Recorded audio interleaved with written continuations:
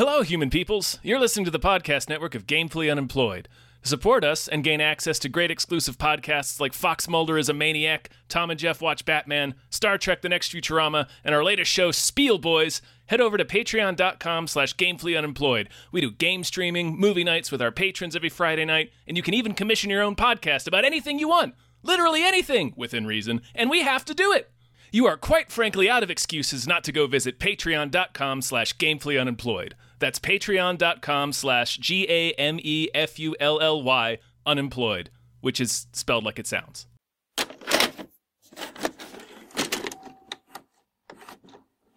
Cool. Doing good. Hey, everybody. My name is David Bell. I am guest co-host Jason Pargin. I've not permanently replaced Tom or anything. I'm just sitting in. And we just watched American Psycho, starring Josh Lucas, America's sweetheart. New card. What do you think? Whoa, very nice. Patrick, you're so sweet. Jean, Yes, Patrick? would you like to accompany me to dinner? Sabrina, why don't you dance a little? Christy, get down on your knees.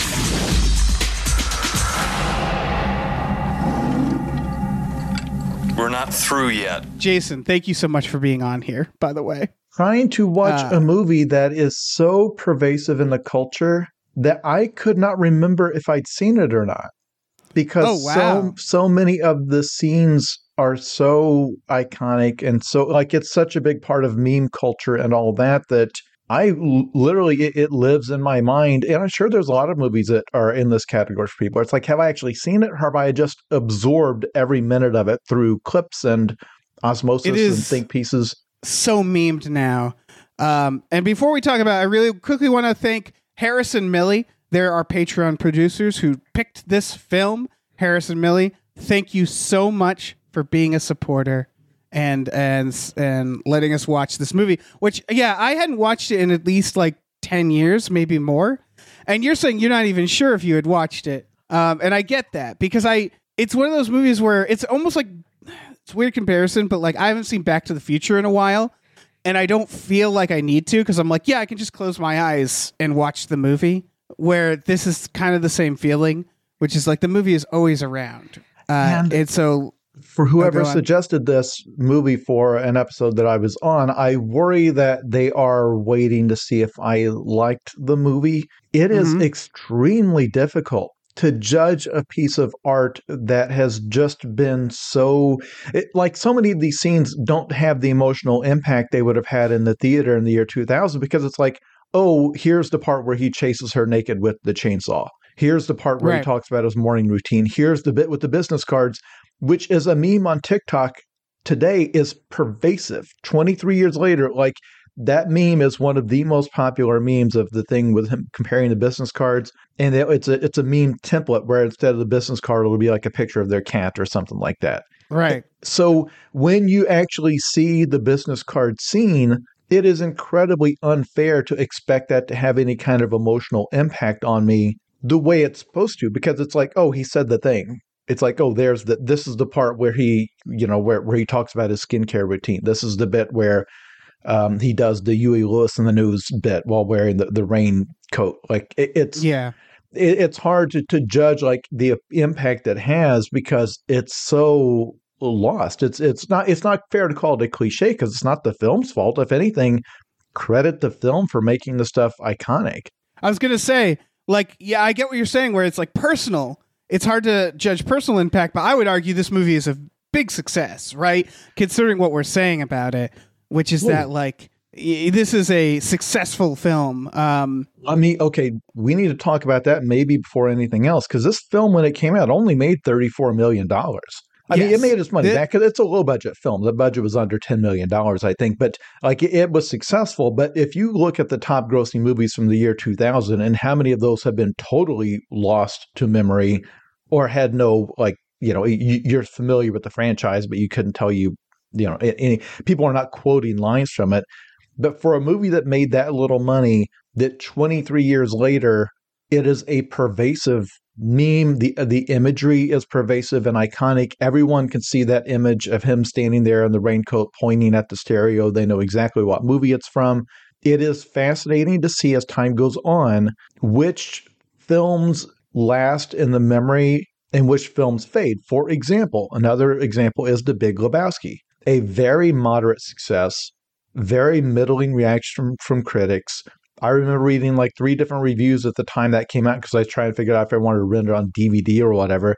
And they're like, it's got a couple of funny quotable lines, but it really doesn't come to anything. It's like now The Big Lebowski, again, it's a meme. There's lines. Everyone's heard of the movie. Like it lasts in the culture in the way that even other Coen Brothers movies don't. And in the way that movies that made 10 times more than it made at the time don't. And you never know what's going to stick. But American Psycho, whatever else you can say about it, good Lord, has it stuck in the cultural imagination. One of the ways that I've always tried to predict that pattern is just looking at past Oscar nominations.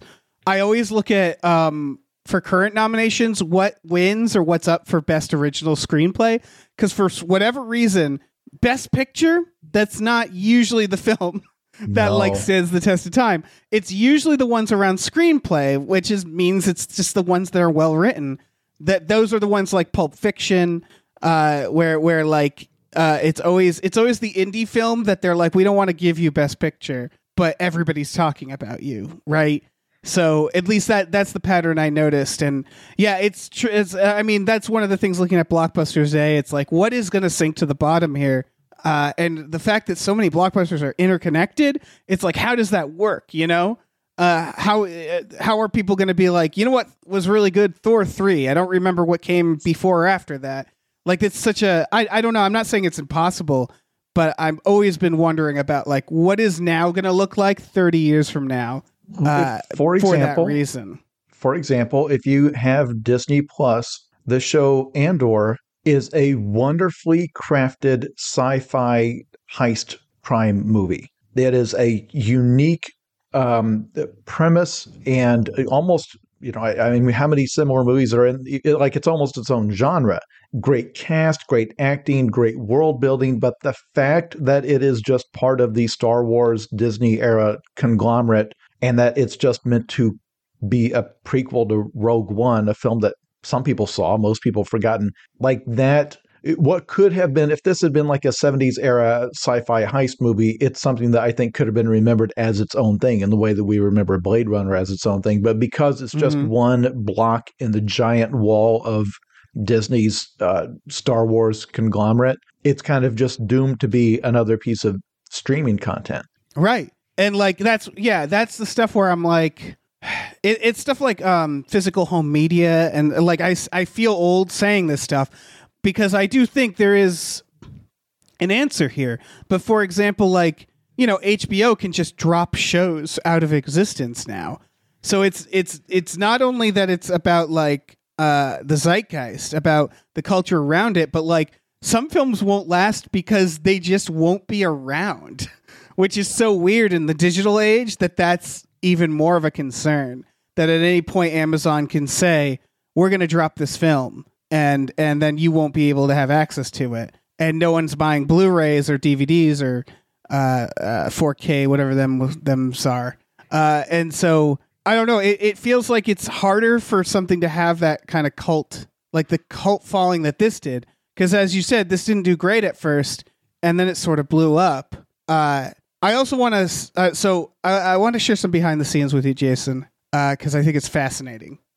Because we were talking before this, I had read the book. You hadn't, right? No. Yeah. I haven't read the book in a while, so I'm not going to speak to it too much, except to say that it has some of the most graphically upsetting violence in it. One thing you might notice about this film is it actually cuts away from most of the violence, even though there's violent scenes. And I want to talk about why this movie is a success, and I want to bring up 3 names that I think are directly responsible for that. And that is the director, Mary Harron. That is Guinevere Turner, the co-writer. She wrote it with Mary Harron, and Christian Bale.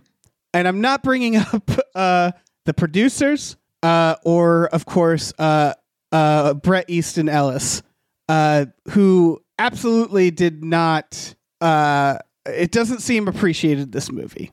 I want to give you a quote from him. This is an interview with him with Movie Line directly about Mary Harron. Quote, "There's something about the medium of film itself that I think requires the male gaze." He goes on to say, "The male gaze and a male sensitivity. I mean, the best art is made under not an indifference to, but a neutrality towards the kind of emotionalism that I think could be a trap for women directors." That is his thought on the woman director of this. And I think that is wild because I think this is really well directed. I don't know if you noticed that about this film, but I think the directing is incredible. Yes, and everything I understand about Bret Easton Ellis kind of makes him sound like a cartoonish goofball of a man who, like that. I've not read one of his books. The people who love his books love them dearly, and even people who know what they're talking about talk about the prose and about how beautifully crafted they are. I do not doubt he is a spectacular writer in some senses, but I think that the book American Psycho, from what I understand, the whole thing that makes it special is its prose, is its descriptions of the graphic violence and all of that, and is not in its expert satire. Because I don't feel like listening to him and reading interviews with him about why he wrote it, or any of that. It just sounds like he's like, well, I was going through a very dark period in my life and I was obsessed with consumerism and I could feel myself falling into this trap. And so I started to have these violent fantasies and I wanted to write, a version of that. And that's it. It doesn't sound like he's trying to say all of these sophisticated things about the nature of the male gaze or masculinity or anything like that. It sounds like in some ways the movie has a keener sense of what it's making fun of than he has, because while again I know that the book is a black comedy, I don't think it's making fun of the same thing that the movie is. Yes. So I having read the book, he's a great writer. Like, he absolutely is. It's what's very funny to me is that quote. I want you to keep that quote in mind, because it's not about gender. That's the whole point. That's his mistake, right? By making it about that. But this is one of the few films where I feel like it really needed to pass through two women writers to really like make it what it is from a female perspective. And it's most evidenced by the production history, the pre-production history of this movie, which I want to take you through. And I just remember that quote about him being like, they're too emotional. They can't get involved. So this was originally for David Cronenberg and Brad Pitt were going to make this. And they hired Bret Easton Ellis to make the screenplay. Cronenberg then told Bret Easton Ellis, "I don't want to see any scenes in the restaurants or nightclubs from the novel, because he thought they were too boring. And he also didn't want much violence." And so Bret Easton Ellis ignored all those notes. He called them insane. He then wrote a version that ended with a musical number to Barry Manilow's Daybreak on top of the World Trade Center. His reasoning for doing that, he later noted in an interview, he was glad they didn't go with that ending. He also said he wrote it because he was bored with the source material, which is very funny to me because literally that's what Cronenberg said, was this is boring. And he was like, no, you don't know what you're talking about. And then he wrote a script and then made it completely off the wall and said, yeah, I was bored with it. So that script got thrown out. They then went to another writer, who Cronenberg was so dissatisfied with that writer, he left the project. Bret Easton Ellis then turned in another draft to the producer that they hated because they described it as completely pornographic. So like he was leaning into like sex and violence. Finally, so like at this point, it's the production started becoming like Poison, where it's like they were saying like this can't be adapted. Mary Harron shows up. She originally tried to read the novel, but thought it was too violent. So she finally reread it, and she decided this was a good idea. She said, there's just enough time to pass from the 80s to bring out the satire. So that was her first idea. She read the existing drafts and was like, I think like her biggest thing was that they seemed to miss the novels, how the novel depicted social privilege. And so she wrote it herself with Guinevere Turner, who looked at it and said, the quote from her is, with the right spin, it could be a really subversive feminist movie. The producer at the time also commented that Mary Harron was, out of everybody attached to it, the only person to ever convey a clear solution as to how to do it. Meaning that she was the only person that finally was like, here's how you make this. And so you think like, okay, that's it. Movie gets made, right? She also seemed to have a perfect understanding of Patrick Bateman, in that she wasn't interested in like, oh, what did he do the murders or not? What's going on in his head? None of that mattered to her. She just thought of him as kind of a monster. She went to Christian Bale, who at the time was no name. He was in that Spielberg film, which was, a big deal, but he was a child actor. She chose him for one of the reasons. She said he was the only actor who, out of all the other actors she auditioned, Christian Bale was the only one who didn't think Patrick Bateman was cool. All the other actors apparently did not understand that Patrick Bateman, not cool, which is very disturbing in terms of other actors. So, okay, we got our director, we got our actor, we're ready to go. In 1998, Lionsgate announced that Leonardo DiCaprio had been cast as Bateman without consulting Mary Harron. They just decided they wanted him, and they insisted to the point that they went over her head and said it. They fired her because she said she would not make this without Christian Bale, the only person who seemed to understand the role. She was saying Leonardo DiCaprio, he had just come out of Titanic. It would have been, it's a distraction. He's got a baby face. It would have been, he's a teen heartthrob. It doesn't feel like it worked. So they fired her and they brought on, I believe, Oliver Stone. Oliver Stone and Leonardo DiCaprio wanted to make the film a, quote, Jekyll and Hyde-like story that was completely like missed all the satire of Harron's script. They spun their wheels so much that they left the project, once again, can't be made. We can't do this project. So Lionsgate rehired Harron and was like, we still don't want Bale. Christian Bale. They offered it to Ewan McGregor, Ben Affleck, Matt Damon, Vince Vaughn, Edward Norton. Everybody declined. They went back to Christian Bale, who just coincidentally was like, oh yeah, I turned down every role, knowing you guys would come to me. They did. They offered him and paid him $50,000 for the role because they were so against him.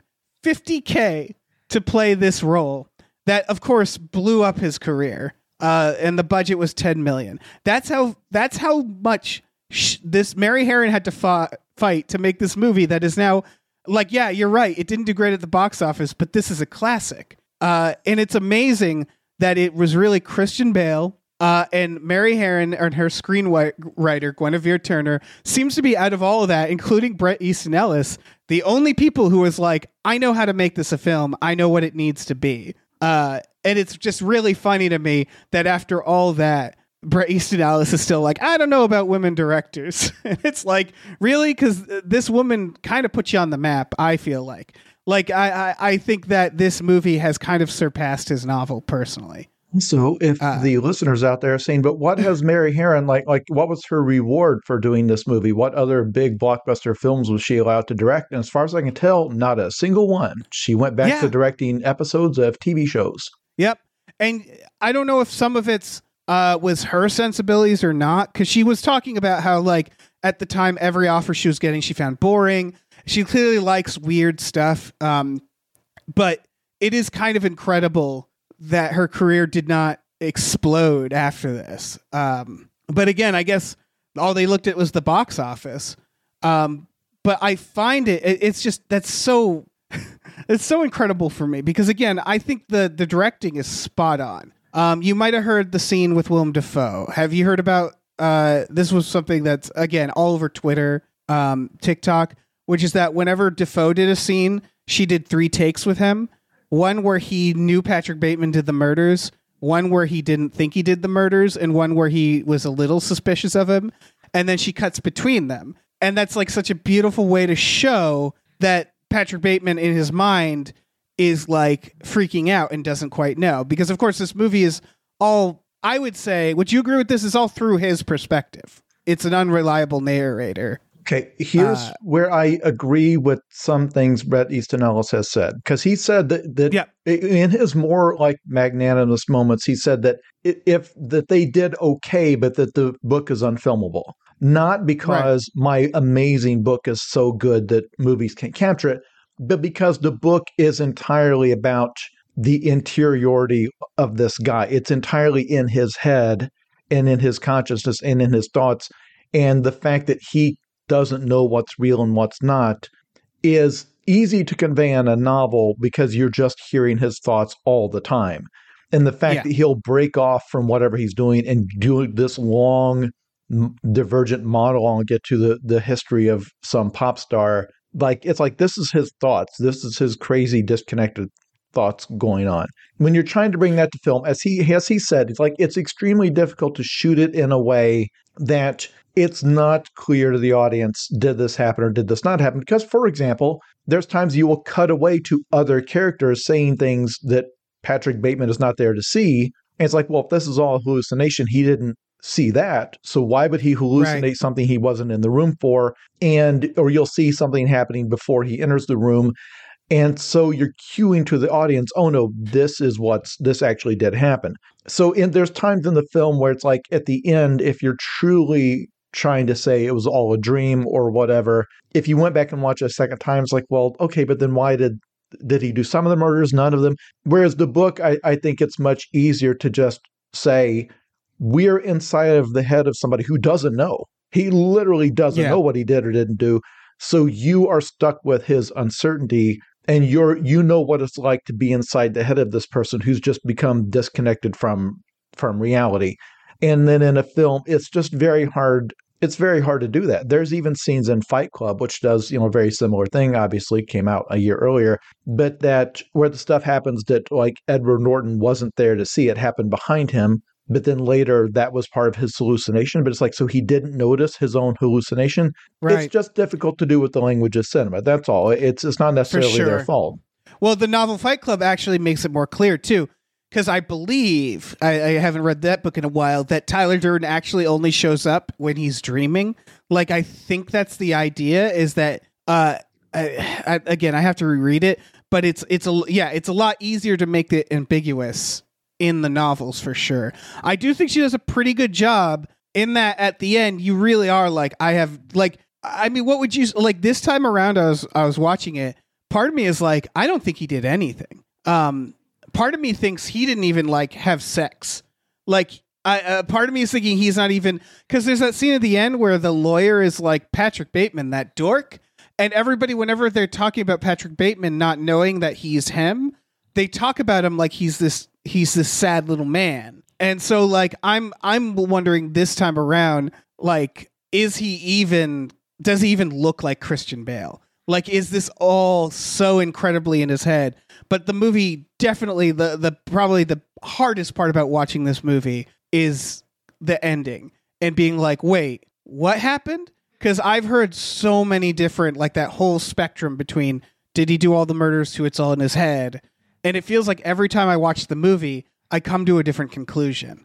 And that's the creators don't know one way or the other. It's like the ending of The Thing. The point is they don't know, so you don't know. There's not like some, well, if we decode the film properly, we'll find the Easter egg that tells us. It's like, no, the point is he has lost touch with reality and prefers to think of himself as this monster when he's not. Right. It's like he wants to be like all of his big speeches about, I am a predator walking in, they don't know that I'm not a real human being. All I seek is blood and whatever. It's like, that's his fantasy, because in reality, he's kind of not anything, in the film. And I don't know if it's the same in the book. The film makes a big point of the fact that at his job, he doesn't do anything. They show his address book and it's just a series of lunches and dinners at restaurants. There's no other meetings. His desk has no work on it or a computer on it. There's not a single sheet of paper on his desk or a pen.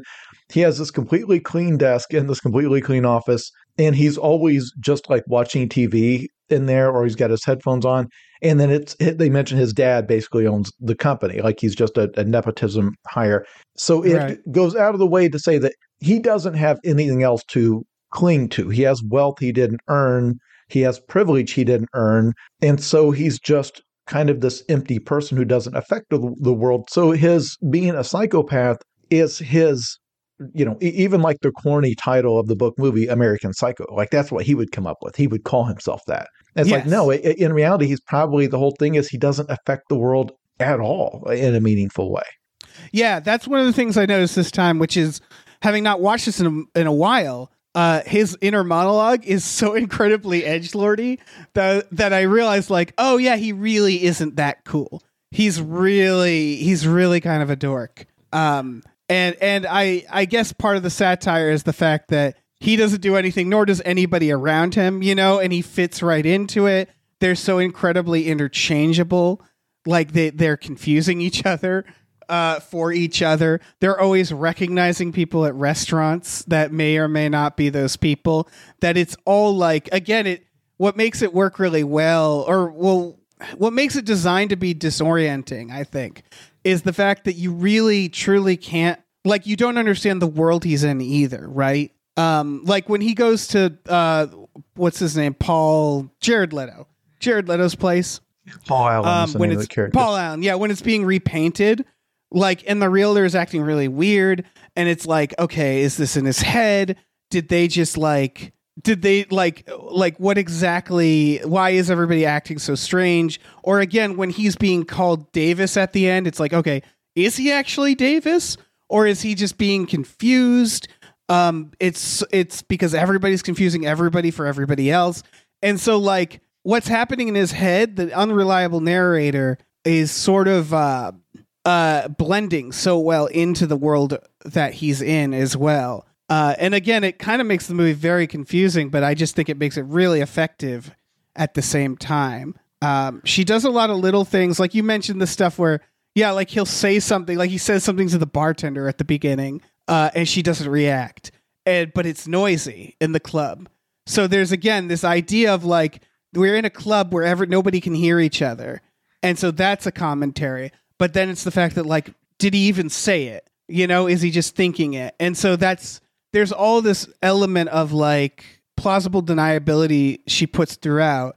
Again, at Paul Allen's place, they're repainting the apartment. So it's like, oh, did the crime get covered up? Did it get cleaned? Or did it never happen? They keep putting these seeds of doubt. And I think it's, on purpose to be very disorienting. But it again, ultimately the idea is like, we just don't know, right? Now, go on. Well, one strange thing is that another thing that made it difficult to like watch the movie on its own terms, the publicity around this getting made was, even if you didn't closely follow the trades or anything like that, you probably heard about, because especially with Leo DiCaprio getting cast in it, because it's like Titanic Heartthrob has been cast in the most disturbing movie ever made, the most gory, violent film. So this film has a reputation as being over the top, horrific, violent, bloody, gory, but that's the book they're talking about. This film feels almost PG-13. Like, there are single episodes. There are single episodes of Game of Thrones. There are single 10-minute sequences in Game of Thrones that contain more disturbing imagery than this entire film combined. It is very tame for its subject matter, but the book is not. So I think a lot of the controversy around where it's purely about the gore and the shock value and all that, if you watch the movie for that, you're going to come away disappointed. I think part of it, so I was thinking about that because the director, of course, she was saying she didn't like the violence. And so there's probably a purposeful idea of like there's a part where he picks up that woman and then it's hard cut to him in his office holding a lock of her hair. And it was like, we really don't have to see anything else, right? And so it's this question of like, when does a movie just it's trying to like fetishize violence, right? That's just like, ooh yeah, look at these women getting beaten and like getting hurt, and like the horror movie, the Texas Chainsaw of it all, which they do a little of it, but like it feels like part of it's like we don't need to see that, right? We don't need to see these scenes. We just need to see the reactions. We just have to hear the sounds. And ultimately, I find that way more upsetting. Like the part where he kills the homeless man and the dog, extremely upsetting. And for me, what it is that we don't see anything. That's the huge part. So it's funny how like this movie is associated with hyperviolence. And you're right. This could be PG-13. Like if they cut out some of the nudity, like this is not a violent movie at all. And that also plays into the idea of like what's a fantasy, because none of it feels real ultimately, because we don't see anything. It's all sort of from his perspective. And so nothing, and since there's no like affirmations of violence in the visuals ultimately, that I think it just plays into that idea of like what was real and what wasn't. It's a very interesting choice, and it's cool to watch a movie that like manages to be associated with being one of the most violent movies while not showing that much violence at all. Like the Jared Leto scene, one of the most famous scenes from it, nothing, just blood. And I think if Bret Easton Ellis was on this podcast, one, it'd be a very different show. Yes, it would be weirder, yeah. But two, I think he would say that in the book, the reason there's so much lurid detail and it goes into such extreme detail about the methods and because in the book there's some cannibalism, things like that. Yeah. Is that once you find out he's been imagining this, the fact that he imagines it in such extreme grotesque detail is the point. That he's not imagining it as bloodless or anything like that he is reveling in the idea of putting his hands in the gore and of shooting a woman in the head with a nail gun and all that. In a film, if you shoot that, you automatically do kind of fetishize it, and you appeal to the wrong audience who just likes to see gore for entertainment value. So that's one thing where I do not doubt he probably thinks the film was too tame. But in a visual medium, it's hard to show it without... Well, here's another good example. And in fact, here's an example where you could probably tell the film was directed by a woman. Is that when he invites the women or the sex workers back to his apartment for the threesomes and these things he sets up, how bored and kind of annoyed the women are through it. Yeah. Because they see right through him. Like this guy, like he's paying, but he's a phony, he's annoying, he doesn't have anything interesting to say, he's not fun. They're there to do it. And so when he's like making them get into position, he's like, bend over and you look into her butthole. If I think a lot of men who directed that would try to make it sexy, because it's like, hey, I want this scene to be entertaining. The way, we've got two hot women here who are going to get mostly naked. The way we're going to make this entertaining is by making it sexy.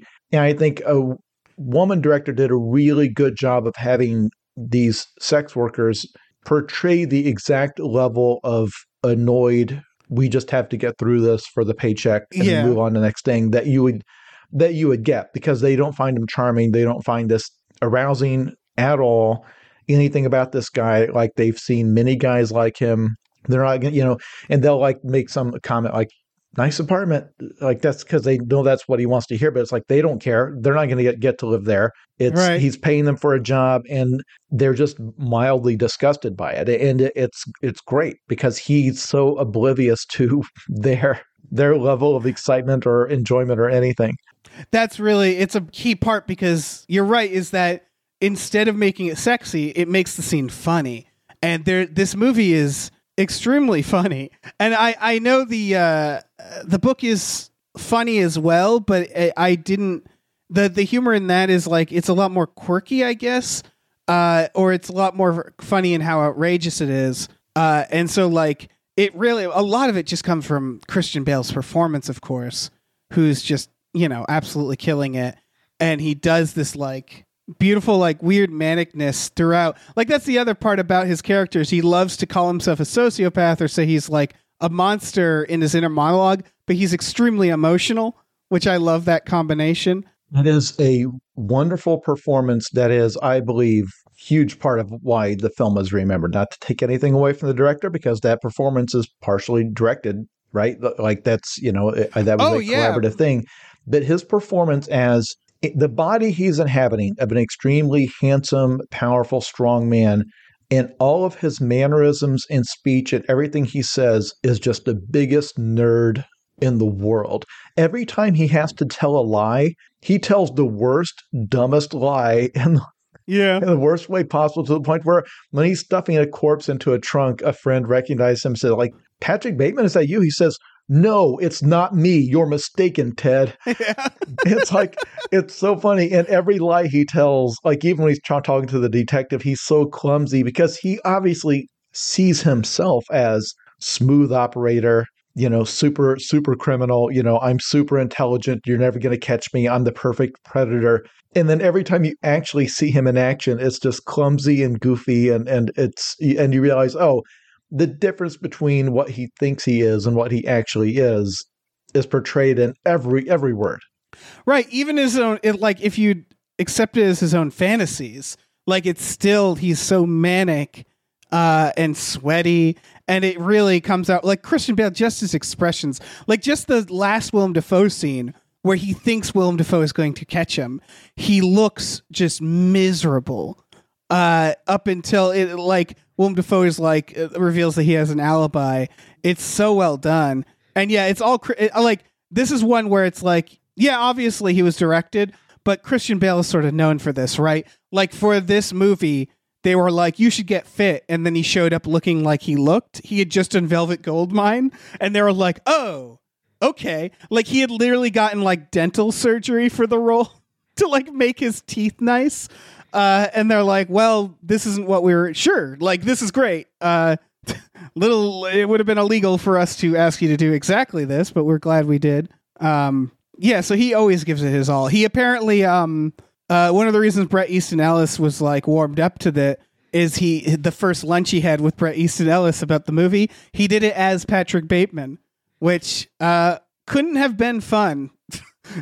Like that is an unnerving lunch or dinner to have with Christian Bale, but that's like, that's what he does. And if someone had filmed that dinner secretly, I would probably have enjoyed that more than the film American Psycho. Just probably the novelist Bret Easton Ellis talking to Christian Bale in character as Patrick Bateman, and the two of them getting through. I guess part of it is I'm imagining them eating at like Applebee's or something. Oh, that'd be amazing. They probably were not. But no, I can imagine that would be one of the most awkward dinners ever had in the history of dinner. Yeah. Yeah, 100%.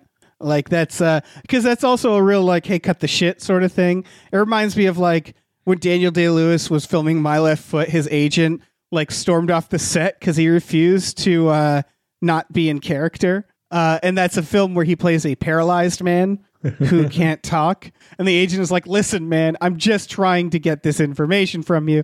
Like, I'm imagining he's trying to have like a very serious business meeting. Actors sound exhausting. Absolutely exhausting. But Bret Easton Ellis also sounds exhausting. So these two exhausting men having a long dinner together, and one of them is doing the annoying method acting thing. Right. It just had to have been wonderful. For sure. But yeah, I mean, like, I do get, like, obviously Bret Easton Ellis sounds like not a person I get along with, but like he's having his book adapted, and I get that. Like, I mean, you would know more than me, the idea of like the lack of control you have, the fact that you just have to kind of like see it through. And this always happens. Like, I always think of, again, The Shining, where it's like Stephen King, like famously, like not very satisfied with this incredible classic horror movie based on his work. And so I get that, where it's like, but it isn't my story. And I think that's what's so funny about this, is this feels like one of the cases where someone had to step away from it to understand it, right? Because it sounds like in pre-production of this movie, the constant question was, how do we do the violence? This is unfilmable. And the answer, as we talked about, was a director who came along and said, why do we need to do the violence? Like, and like, I think in some conversations, people would be like, what are you talking about? That's what the book is, right? Like, that's the big thing in the book, is this hyper detailed paragraphs about horrible acts of violence, and like, who would ever think of cutting that out? And then in retrospect, it's so obvious that was why the movie was struggling in pre-production so much, is this need to like to adhere to that. And like, I don't think it necessarily needed a woman to do that, but I think that in this case, considering the subject matter and stuff, it really, really helped to like take that source material and give it that perspective. I'm going to take a couple minutes to explain the Shining thing, because that is a wonderful example of where film is great, the book is great.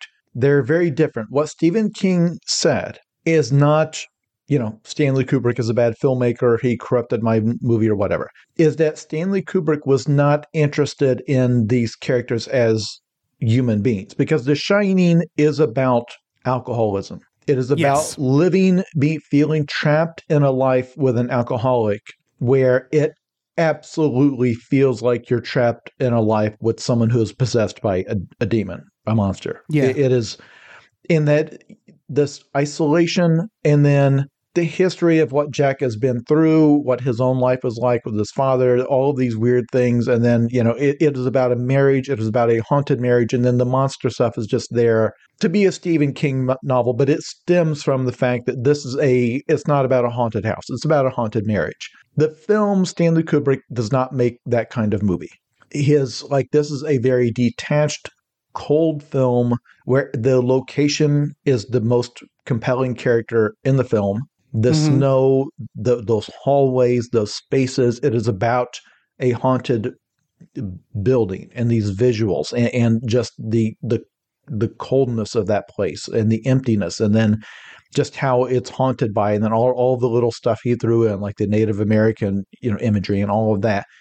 It is a completely different feeling, a different type of creepy, a different type of horror, a different type of story that happens to have the same character, setting, plot. I think people who don't write or not really into creative works like that don't necessarily understand how you can have the same events, plot, story, and then have two different adaptations that are focused completely on having two totally different emotional impacts, and are coming at it from two completely different directions. I think that's what happened with American Psycho. I don't know that either one of them is wrong or that one's better than the other, but they are very clearly trying to leave you feeling two different things. Yeah, and it does start at what are they trying to say? Because Kubrick, I mean, I'm a fan of his work, but what's interesting about him is like, whenever I say to myself, what does this movie mean? It does feel like it never means something hyper specific. It's not like, oh, this movie is about alcoholism. It's a series of like very intentional ideas, but they don't necessarily amount to, it's not Jordan Peele, he's not saying something extremely specific. Whereas you're right, The Shining, the book, 100% saying something very specific. But when you read that book, I'm sure you saw the miniseries that they made, you realize like that doesn't really work as much cinematically. Yes. And I do think, Stephen King never like said anything terrible, but with Kubrick, like he's like, it must be frustrating when someone like Kubrick, who's bigger, he's the biggest part of the movie suddenly, and he takes it over, right? Like it doesn't feel like a Stephen King movie; it's a Kubrick movie, and like that's got to be just a weird experience for sure. And this, I don't think this is any different in that, like, what she's actually trying to say something I would say more hyper specific, or like to think of her versus Kubrick, something like, again, Kubrick's like set design, the stuff he does, it's all like, okay, we want this house to feel like a maze, the Native American imagery, again, all kind of like so many different interpretations. Whereas like, I don't know if you saw this, it was my partner showed me a TikTok of a girl going over the set design of Patrick Bateman's apartment. And one of the cool things is every piece of art he has reflects the idea of like an empty shell of a person or of trying to be a certain thing. And so like there's stuff like that in this that's like so hyper intentional towards the one specific message. Like I feel like it's almost reversed, where again, I haven't read the book in a while, but the book was almost like The Shining, where it's like vibes more. It's more of like this general, it didn't feel hyper specific in its message. And if you've read the book and I'm wrong, I apologize. Like again, it's been 10 years since I read the book. That's just how I remember it. And that, you're right. In the end, they're two very different things, but they're both really work well. And I think if you tried to make like an American Psycho miniseries, and you tried to be like really, really tried to adapt the book, it just wouldn't work. It would just be a mess, I think.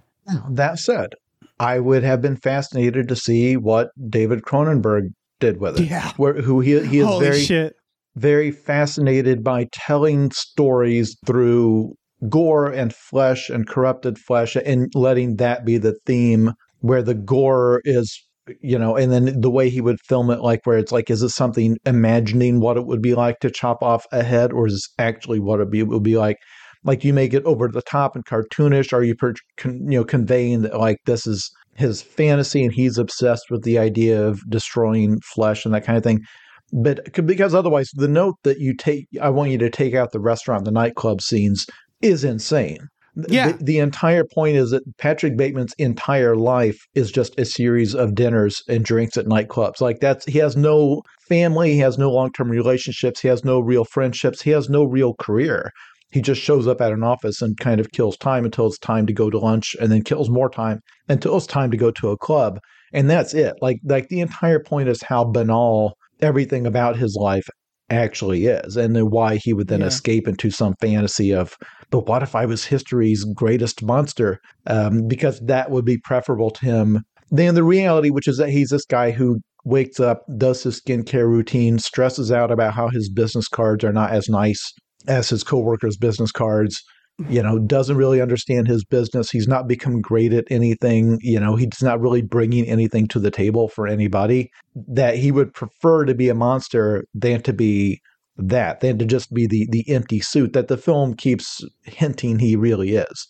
Yeah, that was something I was wondering about, because when he starts falling apart really in this movie, it's when he starts like kind of refusing, like he brings his assistant in and he's going to shoot her with the nail gun, and then his fiance calls him, and he actually is like, you need to leave because I'm afraid something bad will happen to you. And like, I love that scene for Is It Real or Not, where you realize like maybe he never killed anybody in the movie, but maybe that scene is the closest he actually gets to committing a real murder. But then he also breaks up with his fiance, and it's like, these are the parts where he starts really like falling apart, and it feels like it's like happening at the same time he's sort of rejecting the ideas of his urges or what he should be doing. Like, he knows he should be marrying this woman but doesn't want to. And then I think that's when he has the scene with Samantha Mathis from the Super Mario Brothers movie. Who like she's kind of displays more agency to him as well. Like, it feels like when he starts breaking apart is when like the world itself, he's also rejecting like the social world around him, that I thought was interesting. Real quick though, I want to go back to what you said about Cronenberg. Have you seen the movie Dead Ringers? Long time ago. Yeah, that is, I would argue that is David Cronenberg doing his version of American Psycho. Because that movie is Jeremy Irons basically he's playing twin brothers, who are very American Psycho, very Patrick Bateman.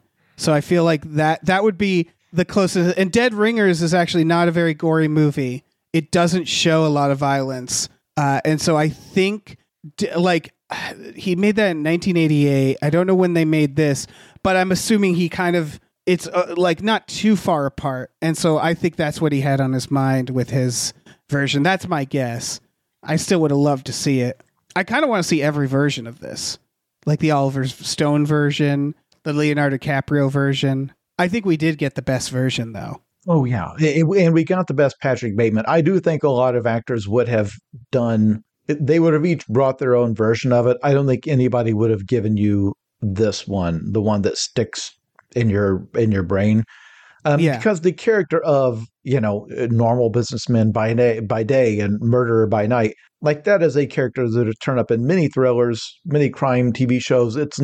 On its own is not that big of a deal, but there is a corniness to the way Christian Bale portrays all of this, and a goofiness that is just perfect. It is such a contrast to everything about how he looks and his body. And it's like this very threatening face and body with just the goofiest mannerisms. And he is playing like the nerdiest version of himself. And the more dangerous he's getting, like the closer he is to doing violence to someone, the goofier and more off-putting he is. Yeah. And you can see him being so bad at like talking to people and all of that. It's just perfect. And then you contrast that to the actual violence. It's like, no, it makes sense that he wants to be the naked man chasing a woman down a hallway with a chainsaw, because at least then he would be something kind of unique and interesting and different, instead of the guy he is, which is someone who's just sort of floating through life and just taking up resources and not, and maybe doing paperwork on some mergers and acquisitions that he doesn't seem to understand. You know, you never hear him like talk about business in a way that makes him sound knowledgeable or anything else. It's just, it's just the job that pays him tons of money and lets him live this lifestyle and eat at these fine restaurants. And then his whole, you know, there's a running bit through the movie. There's this one restaurant he can never get reservations to because he doesn't he doesn't have the right connections or whatever. It's like in his real life, it seems like the primary struggle in his world is trying to get into that restaurant. And his primary frustration is the fact that he can't get in, and it's making him look like a fool because his lesser friends are able to do it because they are cooler, or they've got friends on the inside or something. And it's like to choose between living a life where that's his primary struggle versus I'm a secret serial killer. Of course he chooses the fantasy. Like, it's if you're a narcissist, the knowledge that you're kind of not anything special is worse than death. Right. Yeah, they do such the business card scene. I mean, it's just so his pure rage over it. It's so good. I really think like we didn't talk enough about Christian Bale. It's hard to know what to say about it other than this is like he was told this is career death. And it's like this is the performance of a lifetime with him. Like this is probably one of the single best performances he's done. Like I think that's why I go back to like it really came down to those three people, because it's the writing, it's what he's saying, and then who's saying it. And like, you know, nothing against like the director. Obviously, she did a great job. I love the little things. Something I noticed this time around. Did you notice at the end, they sit down and they're drinking beer, and then the friend says, "I need a scotch," and then he's Christian Bale's holding a scotch in the next shot that he never had. Like little things like that throughout the movie. It's like really well directed. Again, really well written. But I think the reason this movie is a meme, the reason that Huey Lewis scene is a classic, it really comes down to Christian Bale. Like I think that if you had all the same elements, but Leonardo DiCaprio, he's a terrific actor. I think it's still like it really came down to him and how he played this role is what like resonates with this movie even now. I think they would have taken it if they had been the same as if they'd been cast to play the devil in a movie, to play Satan. Mm-hmm. Where it's like I'm the suave evil gentleman, but I've got evil in my heart, but I'm outwardly cool and smooth. I don't think they would have played Patrick Bateman as a dork, even though that's clearly it's a plot point. Like he's, you know, the final scene, he's trying to confess his murders to his lawyer, and one, his lawyer isn't clear on which guy is Patrick Bateman, and then two, he's like Patrick Bateman's like the biggest nerd we know. Like that's a joke, right? I think they would still have been tempted to be like, no, he can move in high society because he's a chameleon. You know, he's mastered the art of being smooth and cool. It's like, no, he's a nerd. He's a dork. He doesn't know anything about what he's doing, about what cool is or what charisma is. It's all phony. It's all products. The only objection, by the way, if I were handed final cut of this movie, which by the way would have confused the studio a lot if they had brought me in, if they passed it on to you, we found this guy working on an insurance company. We want him to have final cut. The one thing I would have done is like there's some iconic voiceover scenes that I assume it's text taken straight from the book. I could be wrong. I get why it's there. Totally. You're hearing his internal monologue. In scenes like the business card scene, you don't need it. I understand in the script why you think you need it, because his monologue about my God, the linen background with the embossed lettering, and he's like shattered. His soul is shattered that this guy's business card is so much nicer than his. Christian Bale's performance, when he holds up the other guy's business card and his hand is trembling and he starts visibly sweating, that's all you need. It's so much funnier if you don't hear his thoughts in that scene. You don't need it. Because I think that's something that would have only been clear in the editing bay. It's like, oh, he sold that non-verbally so well to where he like hands the card back and tries to like play it off as casual, like, very nice. And you can see that he's like about to have a stroke.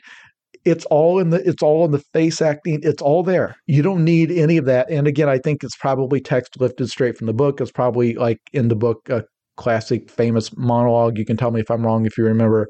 I don't quite remember, but it is. I think it's like the Question of the Violence, where there's probably a feeling of like, of course we'd leave that stuff in. Why would we take that out? That's the best part of the book. You know what I mean? Where, yeah, I'm guessing that's in the book, and you're right. I think you're right, but I think like that would have never occurred to them at the time. I don't think, because I'm sure in their head they're like, the dialogue is one of the strongest parts. I'm sure, like, from what I remember from the book, there was definitely like the ending monologue is different in the book, or the ending, monologue. They did take liberties. I'll say that. But I do think it's definitely at least getting the vibe of the book. Again, I haven't read the book in a while, so feel free to comment about this. But you're right. Like that would have been so much funnier without anything. And just the music, damn, that is a good note. It's the same thing with like his morning routine. You don't necessarily need to hear him explain all of the different products he uses on his face. You just silently watch him going about his morning routine. And you see him doing the crunches and the stretches. And he puts the ice pack on his eyes. And then he applies 8 different layers of skin products. Just show him doing it. Like it's all there. You don't need him like narrating, then I do this, then I apply this, then I apply. Like, man, just show him, because it just keeps going, and his routine is so insane. And everything about his apartment, it's. I know why they did it though, because the whole thing is about an unreliable narrator, and you can't have that without reminding people that there's a narrator. It also feels very 2000s, because Fight Club does the same thing, right? Like that was kind of its time too, of like this kind of weird narration style. I feel like we don't get that as much. Yes, and let's talk about it. This film does have things about it that are dated, and you're gonna say, well, yeah, it takes place during the 1980s. It's okay. It's dated in 2 separate ways. One, it's intentionally dated because it takes place in the 80s and it takes place in 1987. So it's capturing a specific era in a specific place. But then the film was made in 2000. Right. So it's dated in the sense that it's a very much a 2000 film. That's interesting to me because the film, the book was written in 1991. So it was written to be, in the time it took to write the book, it was contemporary. Gets published in 91, which is, it's only a few years later from when it takes place. So it wasn't like a period piece. It's like, this is the era of what I was writing about when I wrote it. Then it takes almost a decade to get the film made, but they've been trying to make it that whole time. It's gone through just a bunch of drafts of the script and all that. But, and as you had a quote from the director where she's like, well, it's now been long enough that it's a period piece. Which it wasn't written as one. It wasn't written like, hey, like now when Hollywood does, Babylon, or it's like about the golden age of Hollywood. It was written in its present day. And it's like, well, now it's been long enough. We're actually writing about the past, because the year 2000 felt like a different era from the year 1987. I know it was only 13 years later, but I'm telling you, it was such a shift in sensibilities from the 80s era pop culture to the 90s grunge era. And we were in the Matrix. Yeah, the Reagan years to the Clinton years and all of that. Like, it was such a huge pivotal change during that very brief stretch of time that now it's like, okay, in the 2000s, we are now making 80s parody stuff. So they are trying to convey what a ridiculous era this was. But then there are things when you watch it and you realize, for example, there's a couple of times where they reference someone taking mental health medication as being like a terrifying, chilling, weird thing someone would do. Yes. Because it's like a warning sign. There's a point where part of showing us that he is a psychopath is he watches pornography. He's watching an X-rated film on his television, which is clearly something only a depraved serial killer would do. Right. Which in the era when you used to have to go in New York, go down to like a weird adult sex shop to buy a tape from, the counter and like step over 5 homeless people to get back to your high rise to watch it. Yeah. It's weird that you would go through that much effort to get a XXX movie. But whereas now, there's people listening to this while they're watching porn on their computers. So there are things like that where it's interesting because that there's 2 different types of dated, where in the 2000s they're trying to make a movie about a different era, but then the filmmaking sensibilities in some ways portrays a different era. Like if American Psycho was made today, still set in 1987, it would be very different. Like they would make very different choices. Yeah. Yeah. And there's there's obviously homophobia during it, but that's intentional. It's the 80s. There's a funny quote from the director. She said some people had gotten upset with her about making Patrick Bateman homophobic. And she was like, I thought that was weird because they didn't have a problem with him being a murderer. Right. But he's a bad guy. But you're right that the specific, what you just identified, like the porn and taking medications is something that's like nowadays we're like, that's fine. That's not like a terrible thing that says this person is depraved or awful or broken. It's still dated. It's not as dated as I thought it was going to be, which was surprising as well. It's also, you just made me realize that if this film was made today, it would take place in like 2008. And that really bums me out. I don't. Yeah.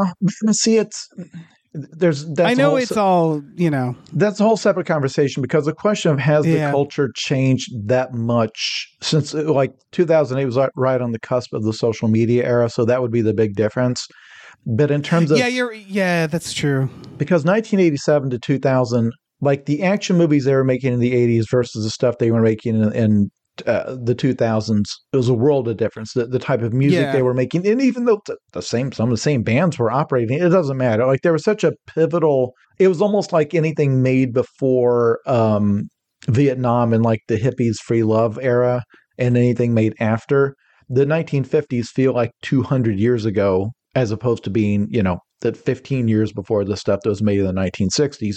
There's just like a sea change in the culture, and so that is interesting because like I can watch a film set in 2009, 2010, and the only thing you really notice missing is that they don't have smartphones, they don't have TikTok or Twitter or whatever. But fictional characters tend to not have that anyway. Yeah, you're right. I think that is a different conversation, but it's very fascinating. Where I think it kind of comes down to technology. I mean, I'm sure it's a lot of things, but when you think about like the technological difference, what computers, the internet did from like the 80s to like 2000, like to probably the mid 2000s. And then after that, it's like, yeah, everybody has a cell phone. Maybe the cell phone looks different. Everybody has the internet.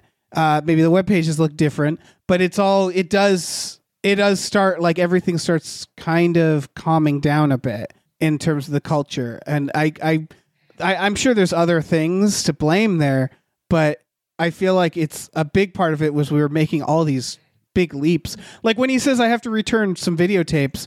When does this take place? Like, I'm pretty sure videotapes were actually pretty pricey then, right? Like that it's actually kind of a status thing too. I might be wrong there because I know that when VHS first came out, it was very expensive, but it might have already been affordable by, what is this, 87? Right. 80. Yeah. He was talking about renting them. And then the issue is if you kept a videotape and didn't return it at all, they would charge you $100 because the tapes that they were giving out for rent were different than what you get in retail. They were more expensive and more durable, I think. So, but his whole thing was like, I have to return some videotapes. I feel like if that's a recurring theme in the book, then the joke is this is how we're living now. We've always got to be returning these tapes because we're all watching home video. Then the joke that the tapes he's talking about returning are porn tapes. Right. And Texas Chainsaw Massacre. And yeah. Yeah, the other things. He's watching Texas, Chainsaw Massacre. Yeah, it's which a sign of, foreshadows the, yeah. So it's another thing where it at the time it was written, that joke plays different than because it's like such a weird excuse he keeps using to have to not do things or get away from things or to not talk to someone. It's like, I got to return some tapes. And it's almost like if you're writing the script in 1987, it's almost a joke, like, we're all watching these tapes now. Isn't it crazy how this VHS has taken over our lives? We're now watching it in a totally different era. It's not even necessarily clear what the joke's supposed to be. Like, is that a pathetic thing to be doing, or is that the joke being that you've heard people constantly complaining about this? I think part of it is still because, like, often when he says that, he's like out and about and he doesn't have any videotapes. Like, there's an element of like, yeah, I guess he might go back, but like, it's the same where he keeps saying he has appointments at restaurants where people are like, isn't that on the other side of town? Aren't you going to be late? Where like his alibi is, like you said, his excuses are terrible all the time. So I think that's part of it too, is that it's like he keeps saying it. It's like George Costanza with Vandelay, the name, where it's like it's his go-to alibi, and it's just kind of weak and weird. So that's the other part of it. But yeah, I'm not sure what initially they were trying to say there. It still works. One thing, or at least like one last big thing I wanted to talk about, if it's okay, is perfect. When trying to look up other think pieces about this or YouTube essays about this, there's a whole lot of something that I have come to detest, which is every frame of this film must be symbolic. Like, he represents the nature of capitalism and how it devalues human life and all that. Obviously, a satire is referencing things in the real world. Obviously, it is making fun of real trends, real people, the way real people act, all sorts of things like that. But also, sometimes a story can just be about this one crazy guy going crazy in a really specific way. And it doesn't necessarily have to transfer frame by frame, one-to-one with Reaganism or anything like that. I know that our work at Cracked helped bring this type of criticism into the world, because part of what I've always found fun is not to deconstruct a movie to take the joy out of it, but to find more joy in it. It's like, yeah, this is really cool, but also, did you know this is symbolizing this? That the Game of Thrones is roughly based on the War of the Roses. It makes you want to go read about that. It's kind of interesting how he took that and put his own twist on it, and how that the whole map of Westeros kind of vaguely resembles the map of Europe at the time, and this represents that. But then once you take it too far, it's like, okay, well then you're saying the wall represents like border, or like a border and immigration policy, or is the ice wall Brexit? It's like, no, he's taken something in the real world and amped it up to crazy levels, and then mapped on something from his own imagination onto it. And then at that point, it becomes just its own thing. It is fine to read a book about a guy who is having, crazy hallucinations, and to see what it would be like to inhabit that person's shoes as somebody who doesn't know, are they going crazy and they're losing their touch with reality, or are they going crazy and that their actions have become violent or whatever, and that this person, part of their suffering is they don't know. It's fine for that to just be a story. It doesn't have to be, not everything has to be like, well, here's my statement on modern masculinity. It can just be an individual. Right. So this is, I like that you brought this up, because it's a balance, because like when you think about making a movie, like when a director sits down and they're making a shot list, this is their job, right? Like, this is their 9 to 5. They have all the time in the world, all day to do this. So when you're doing that, if you're a good director, you are asking the question, what should this stuff mean, right?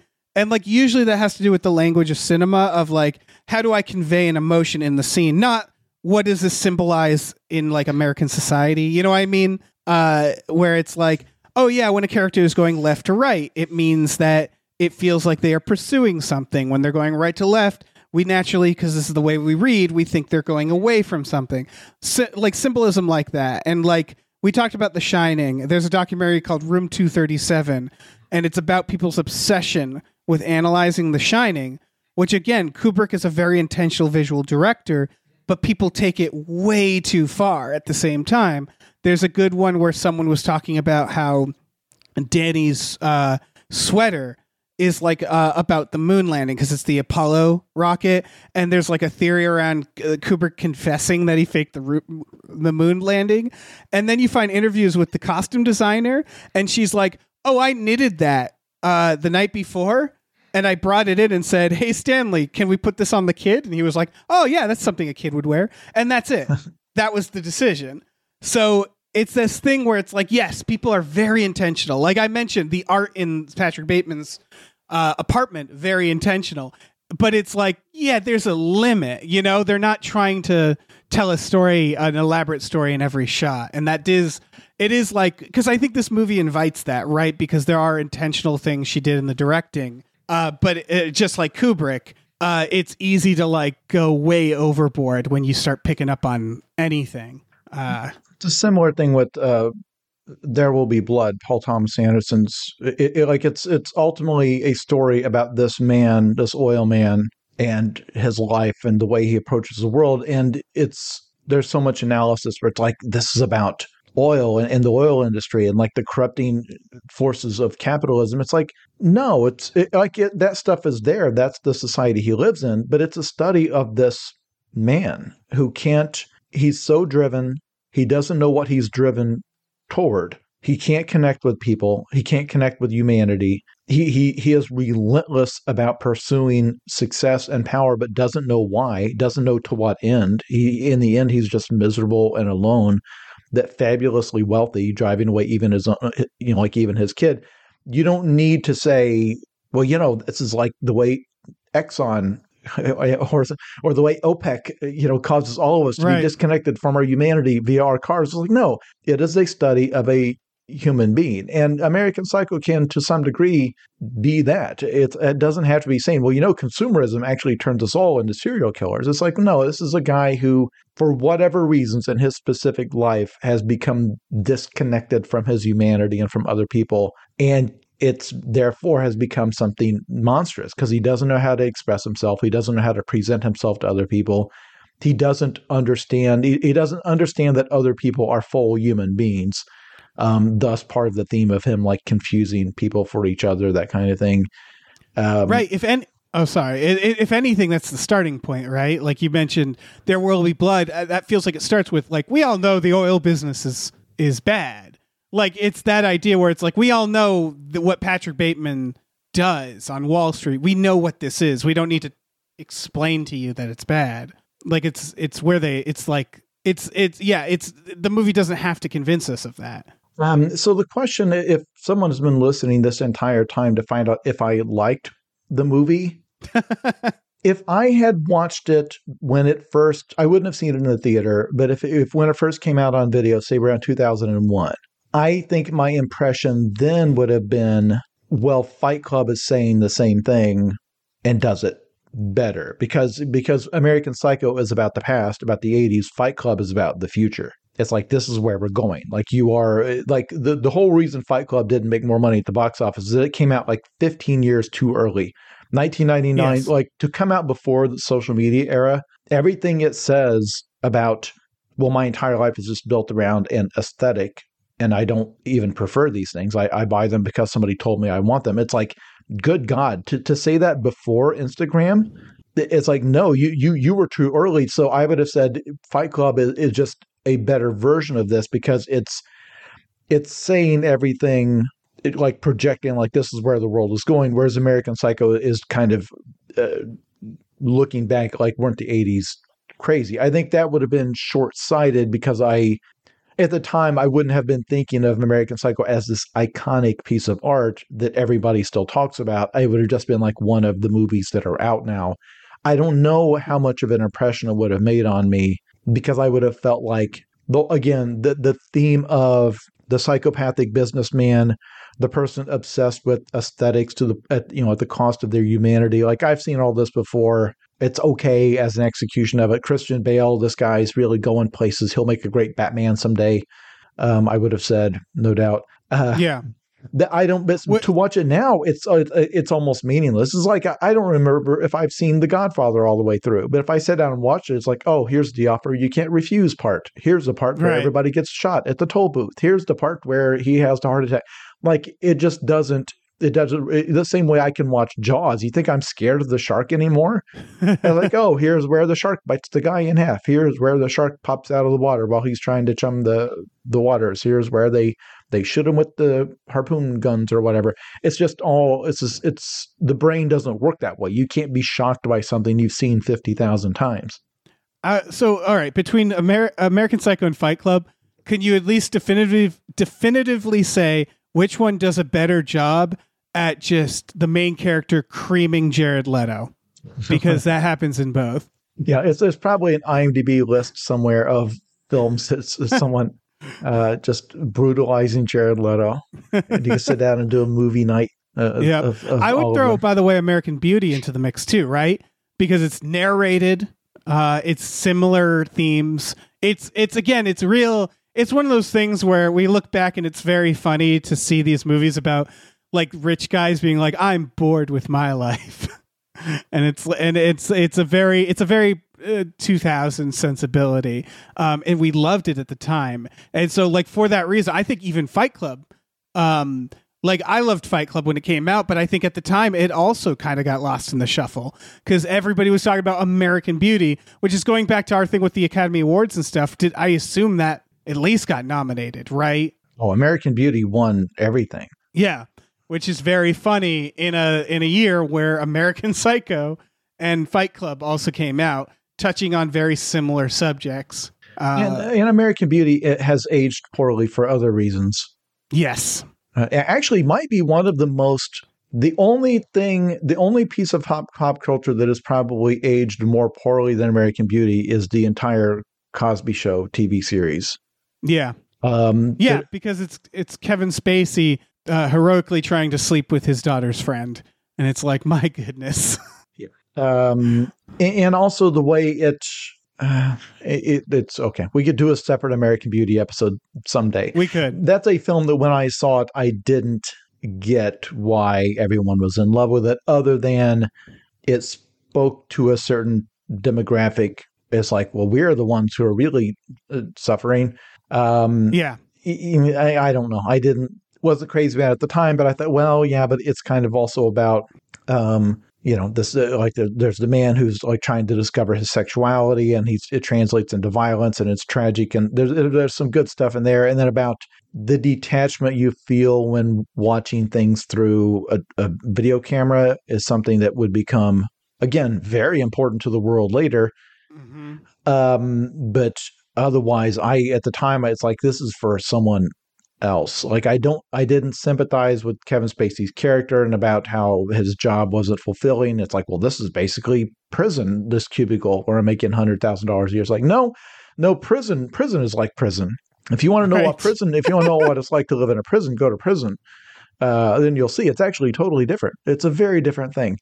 But I get there were a lot of people at the time eager to hear that message where it's like, well, just showing up to an office every day and doing work for what? A big, beautiful home with 6 bedrooms and your beautiful children and your wife who isn't really happy with you and you're unfulfilled.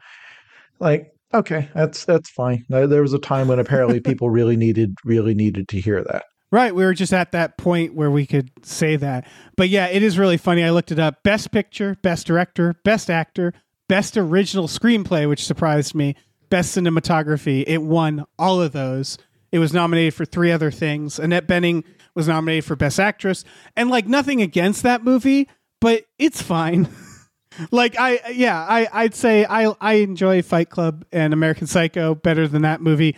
Not that we have to compare them all, but it's just very funny that they're all swimming around the same ideas and only one of them blew people away at the Oscars. I don't know. That's very silly. That seems like a good place to bookend this, right? Do you have any other thoughts on American Psycho?